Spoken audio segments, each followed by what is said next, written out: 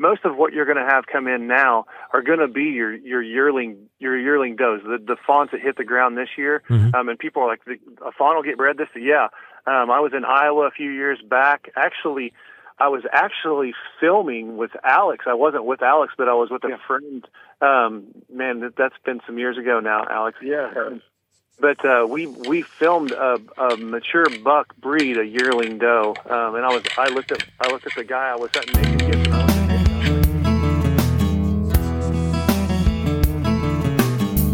Camel boots on my feet, bow in my hand, walking in the early dawn to climb the Redbone, what would you say if I could tell you that you could kill a buck on a certain day?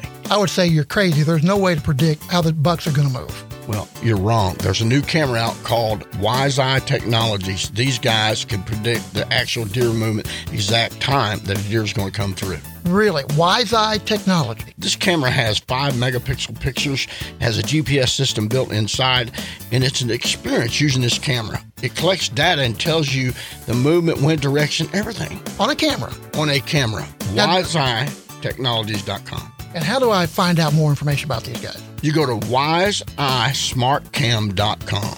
I'm using them. You should too. Make your hunt easier. Use Wise Eye.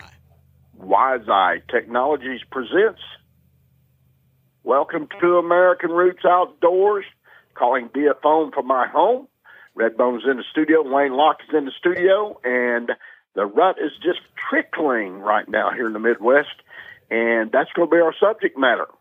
Trickling rut going into post-rut, and we got a special guest calling in today, Mr. Parker Stapp, an old friend of mine I've known for many years. He owns the outfitting business in Kansas called Kansas Pride Outfitters. This guy's putting people on big bucks like crazy, Redbone and Wayne. It's unreal what he's doing out there. Yeah, and well, they got, when you say big bucks, Kansas has got big bucks. That's exactly what I was thinking. As soon as you say Kansas, the first thing you think of is big bucks. Big bucks from Kansas.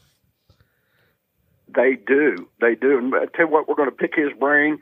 We're going to learn who he is, and he's going to share some of his tactics with us for late season bucks and how he does it to help get his hunters on big deer. So that being said, let's talk about local sports and NFL, etc., college football. What about the Mizzou Tigers? They're playing Ohio State, I guess, coming up this weekend.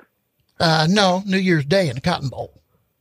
Oh, okay. Cotton Bowl. Okay, I'm thinking ahead then. I'm way ahead. No, New Year's Day in the Cotton Bowl. And I was surprised there wasn't a little more talk. You know, when it got to the point, well, they had that other loss aside from the one to Alabama, but was kind of surprised that they weren't in the mix. And I don't think they should have made the top 4 for the national champion, but should at least been in the conversation. But anyway, yeah, good for the Tigers. It's great for recruiting, and it's good for Eli Drinkwitz. I mean, Eli, he won the SEC Coach of the Year, and the Schrader kid is already won 2 or 3 postseason awards, you know, for the, top. Matter of fact, one of them is for the top college football player. Wow. Period. Not just running back, but top football player in the nation. So, yeah, good things for Mizzou. That is awesome. Kansas City Chiefs took a loss. I predicted that, guys, and I must say, I'm going to back up a little bit. I'm sorry I couldn't make the show last week. I don't know what I had, but I was down sick for 4 days. I laid in bed for 2 days. I ate on Tuesday evening, and I ate 2 or 3 bites on Thursday evening. I do not know what was wrong with me. I had a fever and frequent bathroom visits. It was pretty rough. Yeah, almost sounds like food poisoning.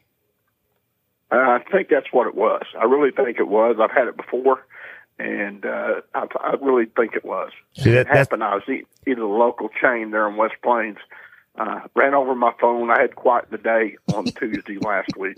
I'll say, as soon as you said food poisoning, that's what you get for not eating with Linda's food only. Yeah. That's right. Got to eat Linda's food, yeah. Right. But moving on, the Kansas City Chiefs, I predicted that Philadelphia would beat them. And the Chiefs I'm a Chiefs fan. Sleep, eat, breathe, I'll die a Chiefs fan. But something just told me the guys are not, the team as a whole is not as explosive as they was the last 2 years, in my opinion. And they don't execute. They make a lot of mistakes. And that all goes back to discipline, the same way with any sport. Yeah, well, I think more of it goes back to just talent level. I mean, when you've got rookie wide receivers, they're going to make a lot of mistakes, and they don't know how to get open. Travis Kelce he's even talking about retirement now.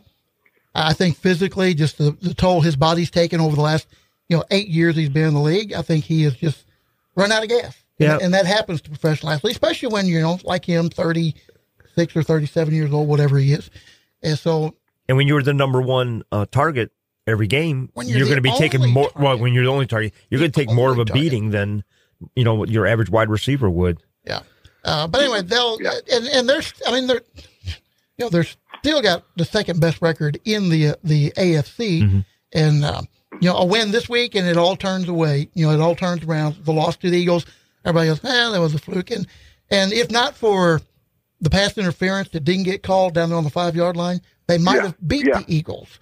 And I mean, if they would have executed, they would have beat the Eagles by 2 touchdowns. The way I had it figured. Yeah, well, if they had people to execute the game plan, and that's my point. Yeah. I don't think they have the personnel to execute an NFL game plan like needs to be executed. Yeah. And the other thing they got to stop doing, when we've talked, I've mentioned this the last couple of weeks, is they got to stop getting down 2 touchdowns, to start a game. I mean, it's like Mahomes is like, hey, look, watch what I can do in the fourth quarter, but you can only do that for so long, and it's going to catch up to you. Yeah, and one more thing, I think there's some dissension in the locker room. Because you watch those guys on the sideline, there's no enthusiasm. Travis Kelce sitting over on the bench by himself. Patrick Mahomes is sitting over on the bench by himself. Other star players are coming off the field, and they're not participating on the sidelines. They're not. And I really think that there's an issue there in the locker room that they're not making public, and just my thought. Yeah, I don't have any insider information or anything like that. I do know that was part of the issue with the St. Louis Cardinals in the baseball season. I have an uncle that works for the Cardinals and saw him a couple weeks ago, and he said, there were some locker room issues. We got to go to a break. We got to go to a break. We got a caller calling in. We're going to go to a break. We'll be right back with more America Roots Outdoors right after this. Hey, everybody, this is Michael Waddell, Bone Collector, and you're listening to my buddy Alex Rutledge on American Roots Outdoors, man. Don't miss an episode. Hunting off the farm, wishing on some luck. I've been on a big boar for a while. I can load him in the back of my truck. We can take it to a holler. Hey, Redbone, did you hear about that new deer feed? What new deer feed? Hey, Buck Grits, boys, you ain't heard of that yet? Buck Grits? BuckGrits.com. Well, tell us about it. What makes it better than any other deer feed? Well, Buck Grits has got the protein a deer needs, it's got the fat a deer needs, it's got the amino acids, it's got the energy, it's got it all, brother. It's going to bring them back after the rut, and it's going to put a rack on their head. And it's going to help the lactating does, I assume, too, after they have the fawns. That's right. Keep the fawns going and get them for the next crop. Well, where can I get Buck Grits? BuckGrits.com. You can get a sample, you can order it directly from the website, and we're coming to a retailer near you. If you want a healthy deer herd, use Buck Grits. Across the creek, up a big old hill, year after year, got my hunting gear. Portage Ammunition presents. Welcome back to American Roots Outdoor segments. Second segment of our show, and as promised, we got on the line, a good friend of mine, Parker Stapp, owner of Kansas Pride Outfitters. As we said in the first segment of the show, this guy is putting guys on big deer. He's been laying them down all fall. I've been watching his social media posts, and it's one live feed after another recovering these big bucks. And Parker, welcome to the show, buddy. Hey, Alex, it's good to talk to you again, bud. You bet, man. Now tell everybody where you're at in Kansas. Well, I'm in Unit 11 is where our land leases are at, and I'm actually based out of a little town called Humboldt, Kansas. That's the home of B&W Trailer Hitches. Oh yeah, I know where it's at. You know where it's at, Wayne Redbone? No, I'm not familiar with that. I'm not. What big city are you near? What was the question? What big city are you near? I'm not near any real big cities. We own a restaurant in Chanute, Kansas. Okay. Getting a little bigger there. Yeah, a little bigger. Where are you at? What restaurant do you own in Chanute? It's called The Outsiders. The Outsiders. I think I've eaten there. I was out there doing work with the cement plant out there, and I ate in your restaurant. I didn't know you owned that. Yeah, that's me. That was 2 years ago. Yeah. That you would have. We've had it for 4 years. So you. Hey, and you live to tell about it, Alex. So we're doing something right. So what kind of food? What kind of food do you serve? Let's just give them a little advertising here. We're kind of off the wall type of food. We have several, just regular burgers, but we have some gourmet burgers, beef tips. I'm getting ready to go have the Chanute mix, and what that is, it's a grilled chicken breast on a bed of mashed potatoes, and we take grilled shrimp and asparagus and cover it all in queso. It'll put you in a coma. I bet it would. Wow. Put you right to bed. Yeah, my arteries are clogging up just thinking about it. Yeah. Well, yeah. Yeah. You only live once, right? So Parker, go ahead, Wayne. Go ahead. Well, I was going to say, I was thinking the same thing about when you talked about your arteries clogging up. I was thinking the same thing when you're describing that food. And now it makes me want to go back to my home state of Kansas just to go try it out. Yeah, no kidding. Yeah, come see us. We'll feed you, I promise. Yeah. So everybody be sure to check out Outsiders, Chanute, Kansas. But tell everybody who Parker Stapp is. Where was Parker born? Where you was born and raised, and a story about how you and I met. Let's talk about that too. All right, that sounds great. Well, I'm a 42-year-old guy that's passionate about whitetail deer. I have been my whole entire life. I was born and raised in a little town called Greenfield, Missouri, and if you don't know where that's at, it's just on the very south end of Stockton Lake. Yeah, Thayer Bobcats play Greenfield in football every once in a while. What's that? So the Thayer Bobcats have played Greenfield in football a few times. Yeah. I broadcast games from there. I sat on top of the press box. My nephew was a phenomenal football player. He graduated a few years back, but I've been to Thayer. It's at the end of the earth. Yes, it is. Right before you go into Arkansas. No, I've been chasing these whitetails for the majority of my life. Like I said, I'm 42. I've been chasing them. I think the first deer I harvested when I was 10 years old with my father, and that just sparked a passion inside of me to not just be a whitetail hunter, but to just educate myself in the whitetail world. Moon phases, high pressure systems, low pressure systems, when they're up and moving and putting people on them at this point in my life. But I can remember, I got a little bit of an allowance from my parents because I was one of those kids that had to wash dishes and mow yards and the school of hard knocks we didn't have cell phones and TikToks back in those days. So we were helping Dad mow the yard or whatever. And I would take that little bit of money that Mom and Dad would give me, and I would go downtown just about every Friday night and rent a couple for, back then there were VHS tapes, and man, I love it. Boy, oh boy. And I grew up watching the Drury Boys and Bill Jordan's Real Tree and Larry Weissoon and Michael Waddell and Alex Rutledge. I can name so many of them that have touched my life over the last 30 plus years of just trying to educate myself on how to be a better whitetail hunter. And then it's got me to a point now where we lease about 3,000 acres out here in Kansas, and I've already been talking to new farms here in the last couple of weeks about expanding a little bit more. I don't want to get too big for my britches out here. I don't want to have to hire a bunch of people, and I don't want it to become a meat market. I want it to be what my dad raised me on what whitetail deer hunting is. Not a lot of what it's become. Not that it's a bad thing, but sometimes it becomes more of a competition than it was a passion. Yeah, that's pretty neat, Redbone. That's very well said. I want it to be what it was and not what it has become. I agree. I love that because take it back to family and not commercialize it like it has become. Yeah. Wow. Yeah. And the facts, if I may interrupt, And the fact that he doesn't want to run a bunch of hunters tells you what kind of person he is and what kind of quality of a hunt that he can give you. You know, that's a big statement. Yeah. I don't have like a Facebook or nothing. I run everything through Instagram, and everybody that comes out and hunts with me nowadays has been word of mouth, or they've been return customers. I've got guys that have been hunting with me now for 6 years. So just to have that return client, that base, says a lot to me. You know what I mean? And I have turned down a few different opportunities to take more people, but at the same time, it's really nice when your success rate is good, and at the end of that, those people are looking at you. You know, I just had a guy hunt with me this year.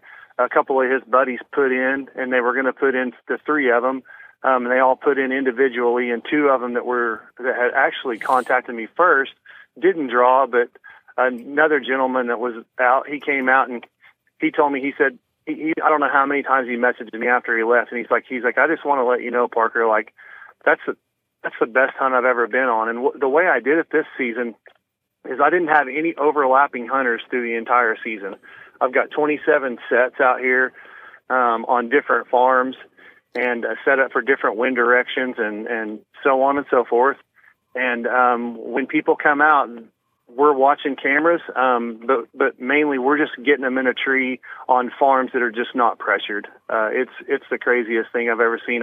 I grew up in Missouri, like I said, and they sell around 8. I'm not trying to downplay what Missouri does. Missouri Department of Conservation. They're doing what they've found is successful, but they sell around 800,000 tags a year in comparison to our 187,000 tags a year out here in Kansas. So the pressure out here in Kansas is just it reminds you of sitting in the timber the first week of bow season in Missouri, just all year long. Wow. Nice. Hey, I know we got to go to a break, Alex, and when we come back, we're going to talk more about his outfit and what he offers at his camp. Can't wait to hear it.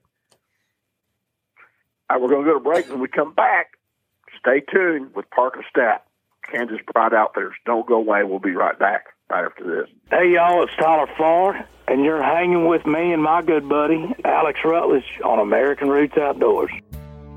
In my old pair of hunting boots, passed on down, planted deep in the ground, around your heart, so you never gotta worry. Hey guys, it's food plot planting time here in the Ozarks and all across the country. What are you planting this year, Wayne? I'm going to put some smorgasbord in with a whole lot of clover. You're going to put some extra clover in it. What? Smorgasbord? What is smorgasbord? Man, it is a variety of annuals and perennials that'll get you through fall time, winter time, and all the way into spring. It's awesome. You want to plant healthier food plots to track all kinds of game? Go to www.eagleseed.com. It's a smorgasbord. You know, we all get tired of certain things. The smorgasbord has everything. Your deer will love it. Eagleseed.com. American Roots.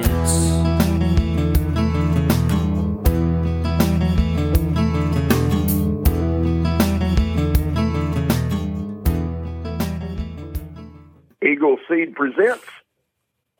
Welcome back to American Roots Outdoors, segment 3 of the show. Again, we're talking with Parker Stapp, the owner of Kansas Pride Outfitters, a longtime friend, and him and I go way, way back, and he was telling his story about he's just obsessed with whitetails, and he worked for everything he's got as a kid growing up, and I met Parker at a very young age at Bass Pro Shop, Springfield, Missouri. He would come and actually stand with me in my booth many years in a row, wouldn't you, Parker? Oh, yeah. Yep. Yeah. He'd sit there with me and help me with people and visit. He's my buddy, and we've become very good friends. And I'm going to say something here. We've become such good friends that he named his daughter after me, Wayne Redbone. Really? Yeah, and she's been ornery ever since that too. Real ornery. How old is she? She'll be, today's the 6th, she'll be 23 on the 10th. Oh, wow. 23. Okay. That age is mine and Alex's relationship right there. Oh, there you go. I was hoping she was like 10, and I was going to say, oh, she's probably taller than Alex. Yeah, well, she's definitely taller than Alex. She's about 5'10". Shoot, she's taller than me for sure. Yeah, me too. She's way prettier than Alex. That's for sure. Well, that's a given. That goes without being said. Yeah. So tell us more about Kansas Pride Outfitters. How many hunters do you usually run a year? And anybody that's listening may be interested in booking a hunt with you. How would they contact you? Let's talk about all that. Yeah, basically, I can leave my number, or you can just find me on Instagram at Kansas Pride Outfitters. And like I said, I don't get in a big hurry about booking hunts in Kansas. Like, I have a lot of people contact me through this time of the year because everybody's thinking whitetail deer this time of the year, Mm-hmm. And Kansas is a draw state. And sometimes, I've had guys that have never put in for the draw before that have actually drawn, but then I've actually got guys that have had preference points to not get drawn. So the system's a little bit strange out here. But what I usually do, I think through the season with muzzleloader, bow, rifle, and then late bow, what I usually try to do is I try to put in between 20 and 25 guys. And what that allows me to do is I usually lose between 7 and 8 people a year because of the draw. So my numbers this year, I think we ran about 16 or 17 hunters this year through. I want to call it camp, but it's not really camp. We have an Airbnb above our restaurant that a lot of our people stay in, or we actually, encourage them to stay, close to whatever farms we're having them hunt, because we want to spread what we're doing out here economically out through our community as well. Go eat at our restaurant, but go down the road and eat at Kay's Place, or go to Fort Scott and eat at we really encourage all of that for sure. Well, I love hearing that. I love hearing that. It's all about community. I love that. It's the craziest thing, and I want to say a little bit of something about what I do, because it is kind of crazy to think about. My dream my whole entire life was, it was to chase after these big, large whitetails. I knew at a really young age that my heart was going to be in Kansas. I just wasn't sure how I was going to get out here. And the Lord opened up an opportunity for us here about 6 years ago, and we come out here, and I started leasing up land and working for another gentleman for a while. And it felt like it was more of a number game than it was a quality hunt game. And I strayed away from that. And the most kickback that I've gotten, and I want to say this out loud because I think it's very, very important to us. Because when you talk about outdoor sportsmen, we're a family.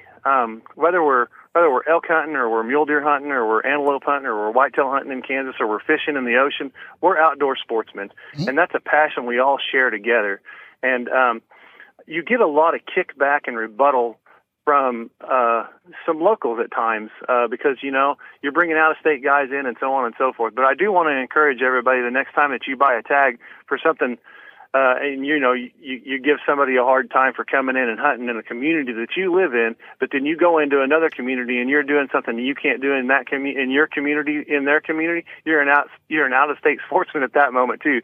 So I think we need to be a little nicer and a little kinder to each other, and because I have met some of the most amazing people doing what I'm doing. Some of my best friends are retired New York City police officers. I've got a preacher from Texas that's come out. His son plays Major League Baseball. Like, it's the greatest community in the world if we can just keep it that way. Yeah, we can just all get along. And as far as, the community getting on you, I think you're doing the right thing by limiting the number of people, because, it sounds to me like you could easily bring in 75 or 100 people through the course of the entire deer season. And then they, I mean, the fact that you're holding it to really a minimum, they should be really praising that. And the fact that they've got to stay at the local motels, or, got to eat at the local restaurants, instead of you building a lodge and bringing those people in and never getting off the farm. I mean, I think they should applaud that effort. Well, that's just where I'm at, and I think I learned a lot of it in the restaurant world. When you put in a steakhouse, down the road there's another steakhouse, and then across town there's another steakhouse, and then everybody's being competitive. And Shauna and I, what we've done is we've really tried to break those barriers down in the community that said, like, why don't we work together? Like, it's instead of against each other, let's work together. But for the outfitting thing, as far as I am, the thing you can't do, you can't look at the numbers that you think that you can bring in that are going to overstep what you can do as a whitetail outfitter. These deer mean more to me, and I know it sounds crazy. These deer mean more to me than the money I'm bringing in. I do this because I love it and I enjoy it, not because I'm trying to get rich. We are successful with our business at the restaurant and the Airbnb, and I just feel like this is an opportunity. Because I told Alex the other day, if God would have blessed this with me, even 20 years ago, I wouldn't have been mature enough at that point to handle what I'm doing. It probably would have become about the money. And now that I'm a little bit more mature and I've got a little better head on my shoulders, I feel like I'm doing it the way it should be done, period. Well, I was going to say, you can tell it's about the deer and not about the money because of just looking at the numbers he's bringing in, because he's not looking to harm the deer population or the genetics by over hunting.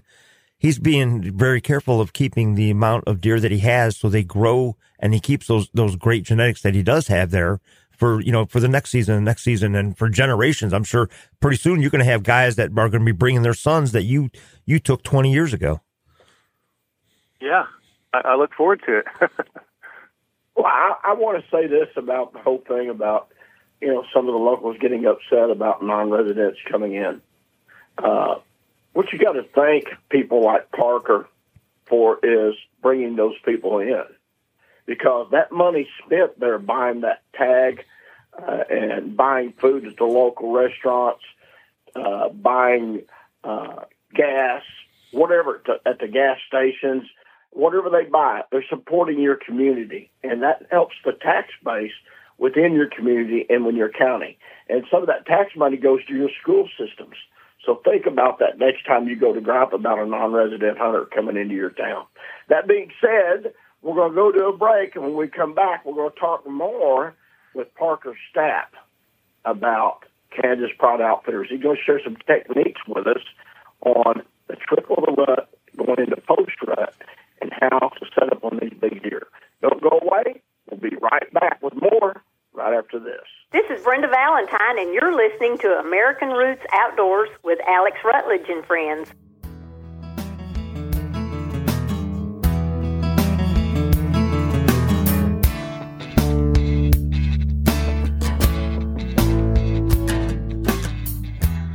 Accurate, deadly, dependable, Hornady ammunition. From a two-man operation in 1949 to a world-leading innovator of bullet, ammunition, reloading tool, and accessories design and manufacturer today. Hornady. Each piece is hand-inspected to ensure consistency and quality. Ammunition engineered to perform flawlessly. Simply put, the best. Hornady ammunition. Find Hornady ammunition at a retailer near you and at Hornady.com.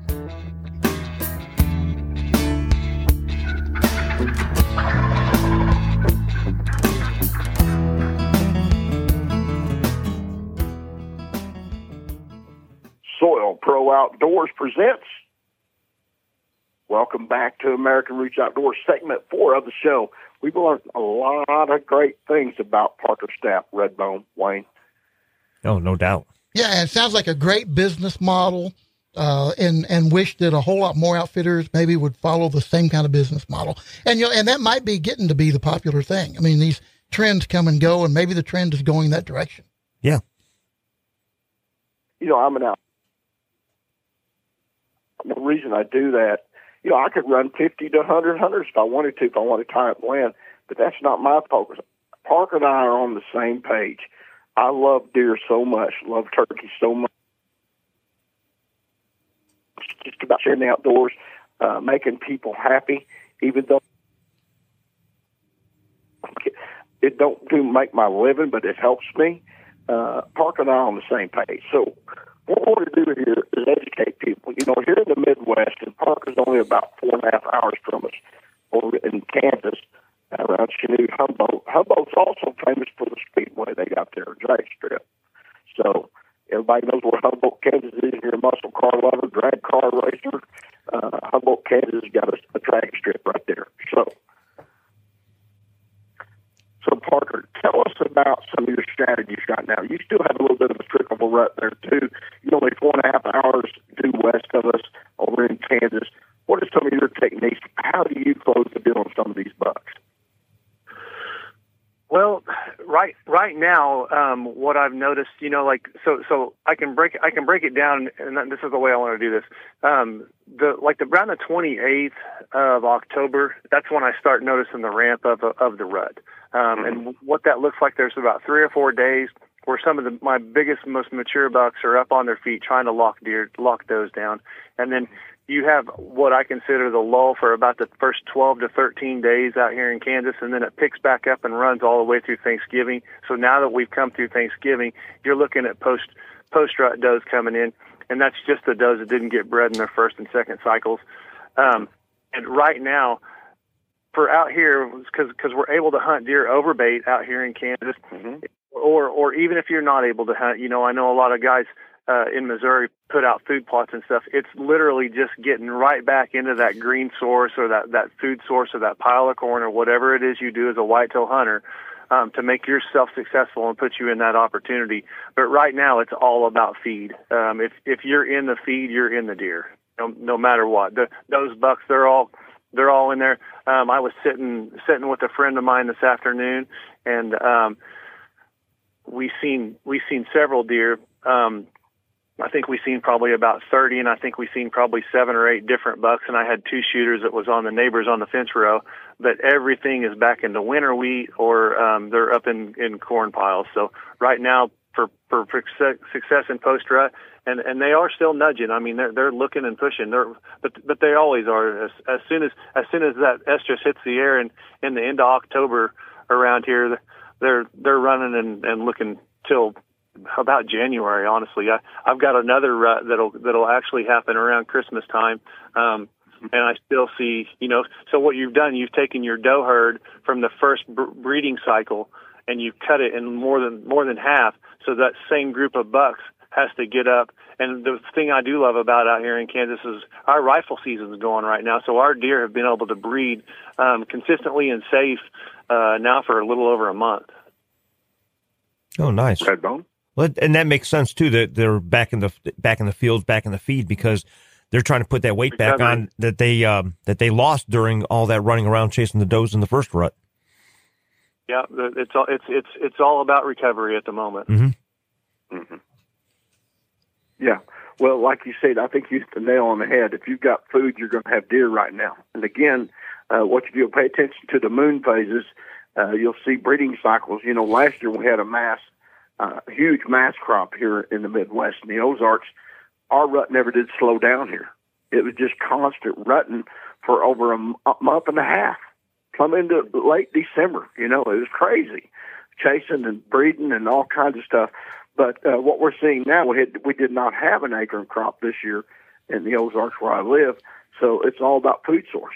And if you got food source, you're going to have the deer. And this is where your trail cameras come in, like the Wise-Eye data cams that collects data and tells you barometric pressures, moon phase, and it collects this data and tells you the best time to be there to close the deal on that buck. The deal is with me, I rifle 104 days, and I passed several bucks up. I've not found the deer that I want to kill yet, and I'm still watching my wise eyes to determine which buck I want to kill. That's going to be daylighting. And also what I'm seeing, Parker, where I live, everybody around me now has caught on to what I'm doing. Not saying I've taught them, but they've learned it from videos, TV, etc., stories, etc. Everybody's food plotting now. Everybody's feeding here in the Ozarks. And when you feed, and if you're not hunting your land, you can feed. If you're not hunting it, you're going to hold the deer. Yeah. So it can be a dilemma. Yeah. Because I'm still hunting, so I can't put feed down where I'm hunting. Right. Yeah, we last year when I did my taxes, and I know that there's probably somebody out there that probably doesn't agree with it, and that's okay. I think we all do things a little different. You know, whether you're putting out a mock scrape or you're putting a food plot out, or like up here in Kansas, you're dumping corn on the ground. When we did our taxes last year, we did a little over 20,000 pounds of corn through last year's season. So, well, I got one for you. I fed over two ton. I'll take it back. I fed a ton a month from August plumb through April. Figure that out. Yeah. Yep. So sometimes Shauna looks at me and says, "These deer are eating better than we are, Parker." Well, buck grits. I've got to get you hooked up with buck grits. I got to send some to you. But anyway, it's high protein, it's got amino acids, and it helps the digestive system. It's amazing. All the deer here on our place aren't they, Wayne? They're just fat and healthy. It's crazy. Yeah, and they're hitting it hard now. For people that are feeding, they're going to be going over to their property. The people that aren't hunting on it, because they're trying to recoup, like we were just talking about. I mean, they want to get that weight back on. I figure here in the Ozarks, we got about another week, and it's going to start kicking in again. Yeah, right about the middle of December. We're getting ready to have a cold snap here in Kansas, and I've got a couple of guys coming in from New York. They're with Team Tag and Brag, and Dino and David, and they're coming in to hunt. They'll be here on Friday to hunt for 6 days, and we've got a massive cold front that's going to come in, highs in the 40s, lows in the 20s, and you just sit and wait. I mean, because they're going to be there. If you've got a farm that's got winter wheat on it, old cut standing corn, or old cut corn, or like we do, we just throw 300 or 400 pounds of corn on the ground, and you can basically pick whatever buck you want to hunt. And be pretty successful at it. So also, Parker, that's awesome. Yeah, as we talk about these late season and this late rut coming in, is it a good idea to go sit all day, or are you seeing the buck on their feet in the middle of the day? And I would think so, with the weather really cooling down and almost wintertime now. So if you use the wise eye, you wouldn't have to sit all day. I was going to tell you when you need to. I was going to say, I guess it depends on what your home life looks like, you know. but for guys that want to sit all day this time of year, more power to them. I'm not going to say that's the right thing or the wrong thing to do, because I'd hate to tell you to not do it, and you're home 10 minutes and your camera goes off and you're like, well, I should have stayed in there. But your doe herd, I would say that 95% of your doe herd at this point has been bred. For me, I'm going to say 95%. And what I mean by that is you might have a mature doe that didn't get bred, that's going to come back in. You know, I don't know how many times after she comes through her first cycle that she comes back in. If she comes back in, you know, she'll come back in November, and if she doesn't get bred, then she'll come back in December. And I'm not sure how long that goes out, but let's go ahead and say that it does come in December.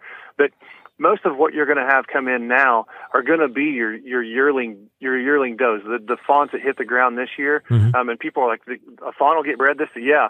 I was in Iowa a few years back. I was actually filming with Alex. I wasn't with Alex, but I was with a friend.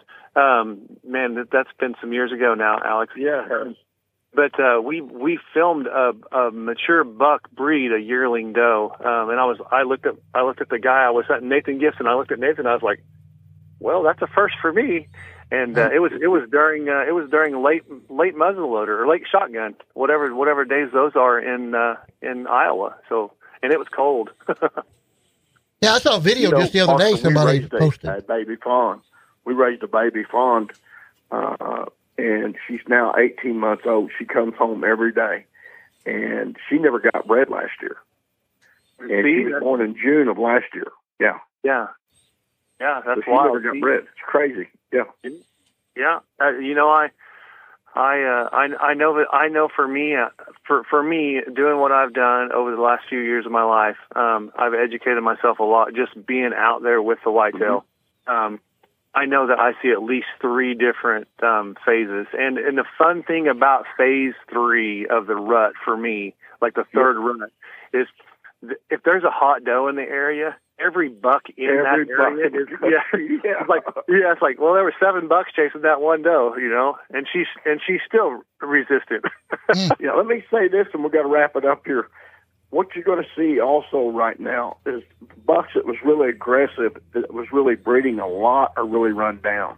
So they're really concentrating. They still try to breed, but what they'll do, they'll bed and not move much right now. They'll be close to food sources. Let me say this, Alex. They act just like a bull elk. They will get a harem of does, and if any of that group of does tries to get up and move, he will nudge her right back into that fence row or wherever he's got them bedded. You're exactly right, man. The craziest thing I've ever seen in my life, and I just started seeing it in Kansas when I first moved out here, and it was during that 3rd rut phase. Yeah, you've been a wonderful guest, man. You've given us a lot of great information. If I was to sum this all up, Redbone Wayne, the knowledge you give us is food, using your trail cameras to collect the data and to figure them out and find them. If you find food, you find the food they're going to, you're going to find the does, and you're going to still see a trickle of the rut. And you got food and a trickle of the rut, you're going to have all the deer where you're going to close the deal. Redbone? Yeah, I would agree. And we do have to wrap it up because we're running just about over time. So, Wayne, tell people where they can hear more on this subject. I would say just because the show's ending on the radio doesn't mean that this show is actually ending, because you got a bonus segment you can check out.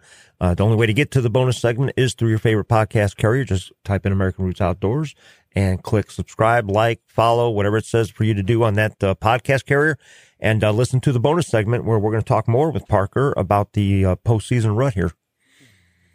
Yeah, we're also going to talk about Parker's ordeal being able to meet Dick Idle and talk about big antlers and stuff. He got to hang out with Dick Idle, which is one of the goats of whitetail hunting. Again, thank you for being a listener of American Roots Outdoors Radio and podcast. Thank you for supporting us. And remember, share the outdoors with a child. The kids are the future of hunting. We got to keep our sport strong. It's a God-given right that we have to hunt these animals that he's created. And always remember this, everybody. When your roots run deep and strong, there's no reason to fear the wind. So you never gotta worry what the wind might do. American Roots. Thank you for joining us for today's American Roots Outdoors Radio with Alex Rutledge. You can find us on Facebook. Look us up on the World Wide Web at AmericanRootsOutdoors.com. We'll be back again next week on this great radio station. Hey, deer hunters, are you looking for an easy-to-use product to help enhance your food plots and enhance the health of your overall deer herd? You need to check out Soil Pro Outdoors. They are the soil health experts. They've developed a revolutionary and groundbreaking approach to taking food plots to the next level. It's easy to use, can be applied with something as simple as a handheld sprayer. Enhance antler size, the health of your herd, and the health of your soil. Soil Pro Outdoors help produce the highest quality forage possible. All natural approach to improving soil health. Find them on Facebook at Soil Pro Outdoors. Soil Pro Outdoors, the soil health experts. From a whippoorwill to an old house who sitting still till it's time to shoot. American Roots. Buckgrizz presents Welcome to American Roots Outdoors bonus segment. If you're listening to this probably on your favorite podcast carrier. We appreciate you listening to us. Again, our special guest is Parker Stapp, the owner of Kansas Pride Outfitters. This guy has been helping people lay down some giants. If you haven't followed him on Instagram, go check out his Instagram page. It's Kansas Pride Outfitters. He does some amazing stuff. They're killing some absolute giant deer there in Kansas. We're going to turn it over to Wayne and Redbone, and we're going to talk more about Parker's techniques for late season whitetail and his time he got to spend with the famous whitetail hunter, one of the greatest of all time, Dick Idle. Yeah, Parker, I tell you, I'm looking forward to this because I know for you it's about antlers, it's about the deer, and you had time to spend with someone who also thinks the same thing as you, and that is it's about the antlers, it's about the deer, and they put them first above them and beyond most anything else in their life right now. Yeah, it's that's a passion that started with me a long, long time ago. I wasn't even driving a vehicle yet. my mom used to actually take me out to a little piece of land that I had. It was just a permission piece. A lady that she worked with at the bank had given me permission to hunt their farm, and I started going out there in the springtime to, start thinking about turkey season, and I started finding antlers, and from that point on, it was something that has been in my blood. I like looking for antlers as much as I like putting people on whitetail deer. I found 108 sheds this last season. So wow! Put a lot of miles on, but yeah. All right, so Parker, let's talk. We never did mention during the radio portion of the program, and we'll talk more, tactics too. But what is the biggest buck that you personally have harvested? 173. Ooh, was that in Kansas? Yeah. Wow. Yeah, 173 is my best buck ever. Wow. All right. So what about Missouri deer? Have you got a Missouri deer biggest that you killed before you transitioned? 156 was my best Missouri deer. Yeah. Nice. Those are both great deer. Heck yeah. All right. So I've had opportunities at better bucks over the last few years, but doing what I do, I think it's bad for my reputation. Sure. We killed a 211, a 193, and a 203, and it's better to see my clients putting those deer on the ground, because you can catch a lot of grief if you start killing deer on your own properties trying to sell hunts. Yeah, you're the one behind the antlers. Yeah, I would 100% agree with that. And that was going to be my next question. What are the biggest bucks that have been taken, through your outfitter? And wow, those are some big bucks. Yeah. Yeah, it's consistently been good. We actually had a buck this year that we were trying to get on, and long story short, he ended up getting poached. And I didn't realize the deer had gotten poached, but Kansas Department of Wildlife and Parks called me the other day and visited with me about a little bit of it, because they're trying to get a little bit more details about it, because there was me and a couple other guys that had trail camera pictures of it, and it was an out-of-state gentleman that had come in. He didn't have a tag, and he was 191 inch deer. Oh man! Whew. Now that deer will just go to waste. Wow. Yeah, I did talk to them.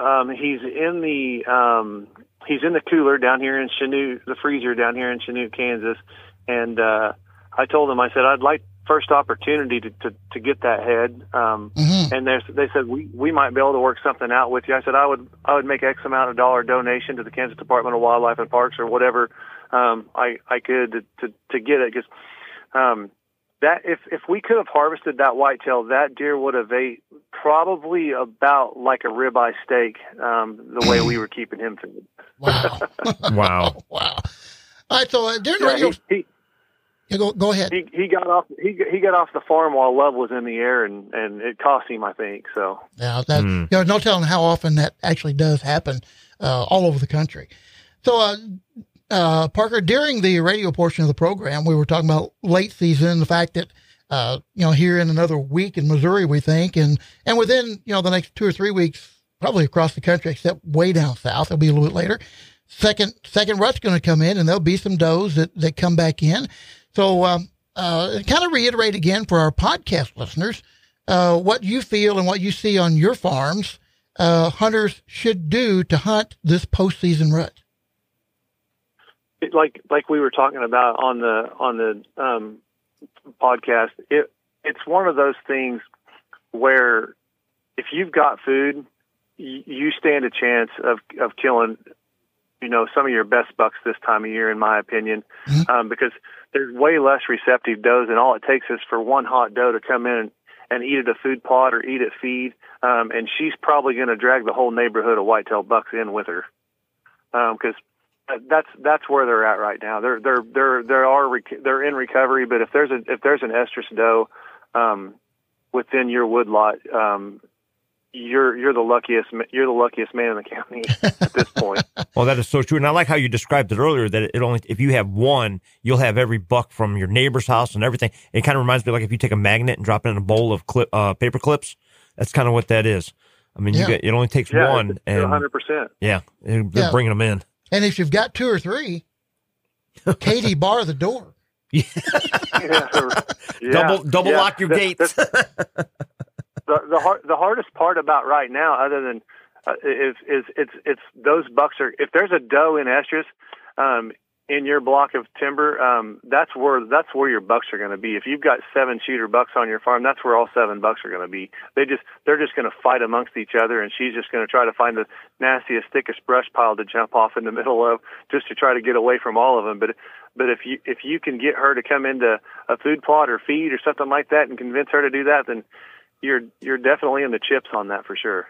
Wow. So now, as far as being in the set or in a stand or in your blind or whatever you're hunting, I would think maybe using a little doe and estrus would be a good tactic to use if you're going to go out and hunt this part of the season.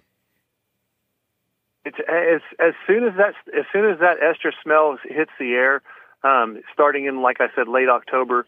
That's the cool thing about where I'm at, is I get to watch these big mature bucks try to find those very first receptive does around the 28th through Halloween. And as soon as that estrus hits the air, that estrus is a good smell all the way up until the close of season. Yeah, I would think so. That's a good point. Now, I do have a question for you. Do you notice a difference in how the bucks react in that post rut from when you hunted Missouri to what you're seeing in Kansas? Are they pretty much similar, or are you saying, man, it's like a total different kind of breed and buck out here? The thing like I said, I never want to talk bad about where I came from, because I love Missouri, and that's where my roots are at. Okay, but the pressure on the deer herd in comparison to what we have here in Kansas, and I know that there are certain places, like take Alex's farm for instance. He's had that farm for a long time, and his deer are used to him and doing what he's doing, and he knows how to pressure his deer to make them feel comfortable, and they act like deer. They're not just, they're not trying to put their head down to eat and then looking back up and putting their head down to eat and looking back up and always looking around them. Another one of the things that we do out here is I hire a dad and his son, and they come out and trap all of my farms in late winter. So we get a lot of predation. I think we caught 27 coyotes. I don't know how many bobcats and stuff last year, but I know for sure we caught 27 coyotes off our farms last year. So the difference, I guess, is to answer your question is I feel like we hunt a herd of whitetails here in Kansas, in the part that I'm at, that's very, very minimal pressured. I've been out quite a bit over the rifle season, not only by myself, but with a couple of clients. And I was telling my buddy tonight, it started on last Wednesday, so we're a week in, and I think I've heard 7 rifle shots since I've been out. That's amazing. That's 7. It is amazing, I promise.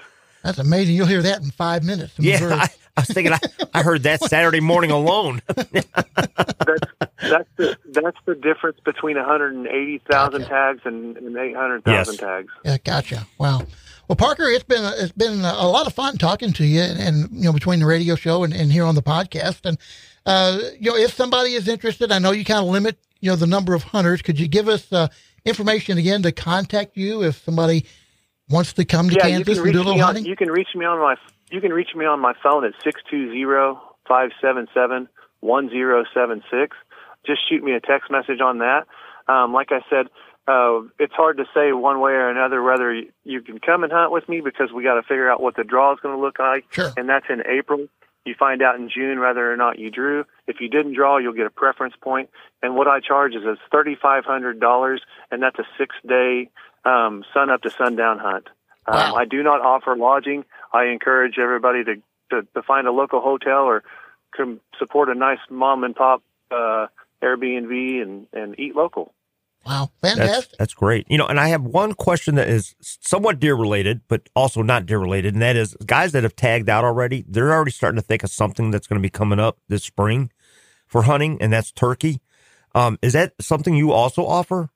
Do you do spring turkey hunts in Kansas there? Because turkey hunting in Kansas is phenomenal too. Yeah.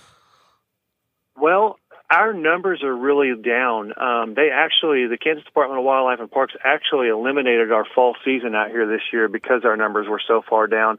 I do have a few farms, but I'll probably sell about 5 hunts, and that is it. Okay. I don't want to kill my turkeys off. Gotcha. Well, you treat them just like the deer. You're more worried about the population than you are about the money. I love that. The craziest thing that I have over here that I haven't had since I was a kid, and you guys are going to be like, man, I sure do miss that. But today, when we were leaving a farm, I had to stop. I was going through a gate gap, and I had 27 quail walk across the road in front of me. Going into the thicket. Beautiful. I see quail not every day, but I see quail every week. And the only thing I don't enjoy about quail is when I'm trying to get from point A to point B, and they're in between that point, and I didn't realize they were there, and they flush, and I wasn't thinking about that. Nice. I love that. Yeah, we do miss that, and I know Alex does too. I know. All right, so Wayne, it's time for us to wrap it up. But first, you've got to announce the winner of one of our giveaways, right? Yeah, we actually have a winner. William Powers is a winner of the Hunting the Dream book from M.R. James that he autographed. Oh, cool. So I'm going to get a hold of William. William, if you're listening to this, get a hold of me, and we'll get that book shipped right out to you. And again, I want to thank Parker for being on the show with us today. I mean, great time, great stories. I love that. And we're going to have to get you back on again here after the season. Let us know how your season wrapped up. But again, everybody, if you're listening to the podcast, make sure you leave a comment, a review. Go to our Facebook page, leave a comment under the post about the podcast, and you could be a winner just like William Powers was. Yeah, we're going to do a great big giveaway at the end of the year. Yes. Yeah. All right, folks, that's going to wrap it up for today. Thank you for listening, and tune in anytime. All right, when your roots run deep and strong, there is no reason to fear the wind. Year after year, got my hunting gear and my old pair of hunting boots, passed on down, planted deep in the ground around your heart, so you never got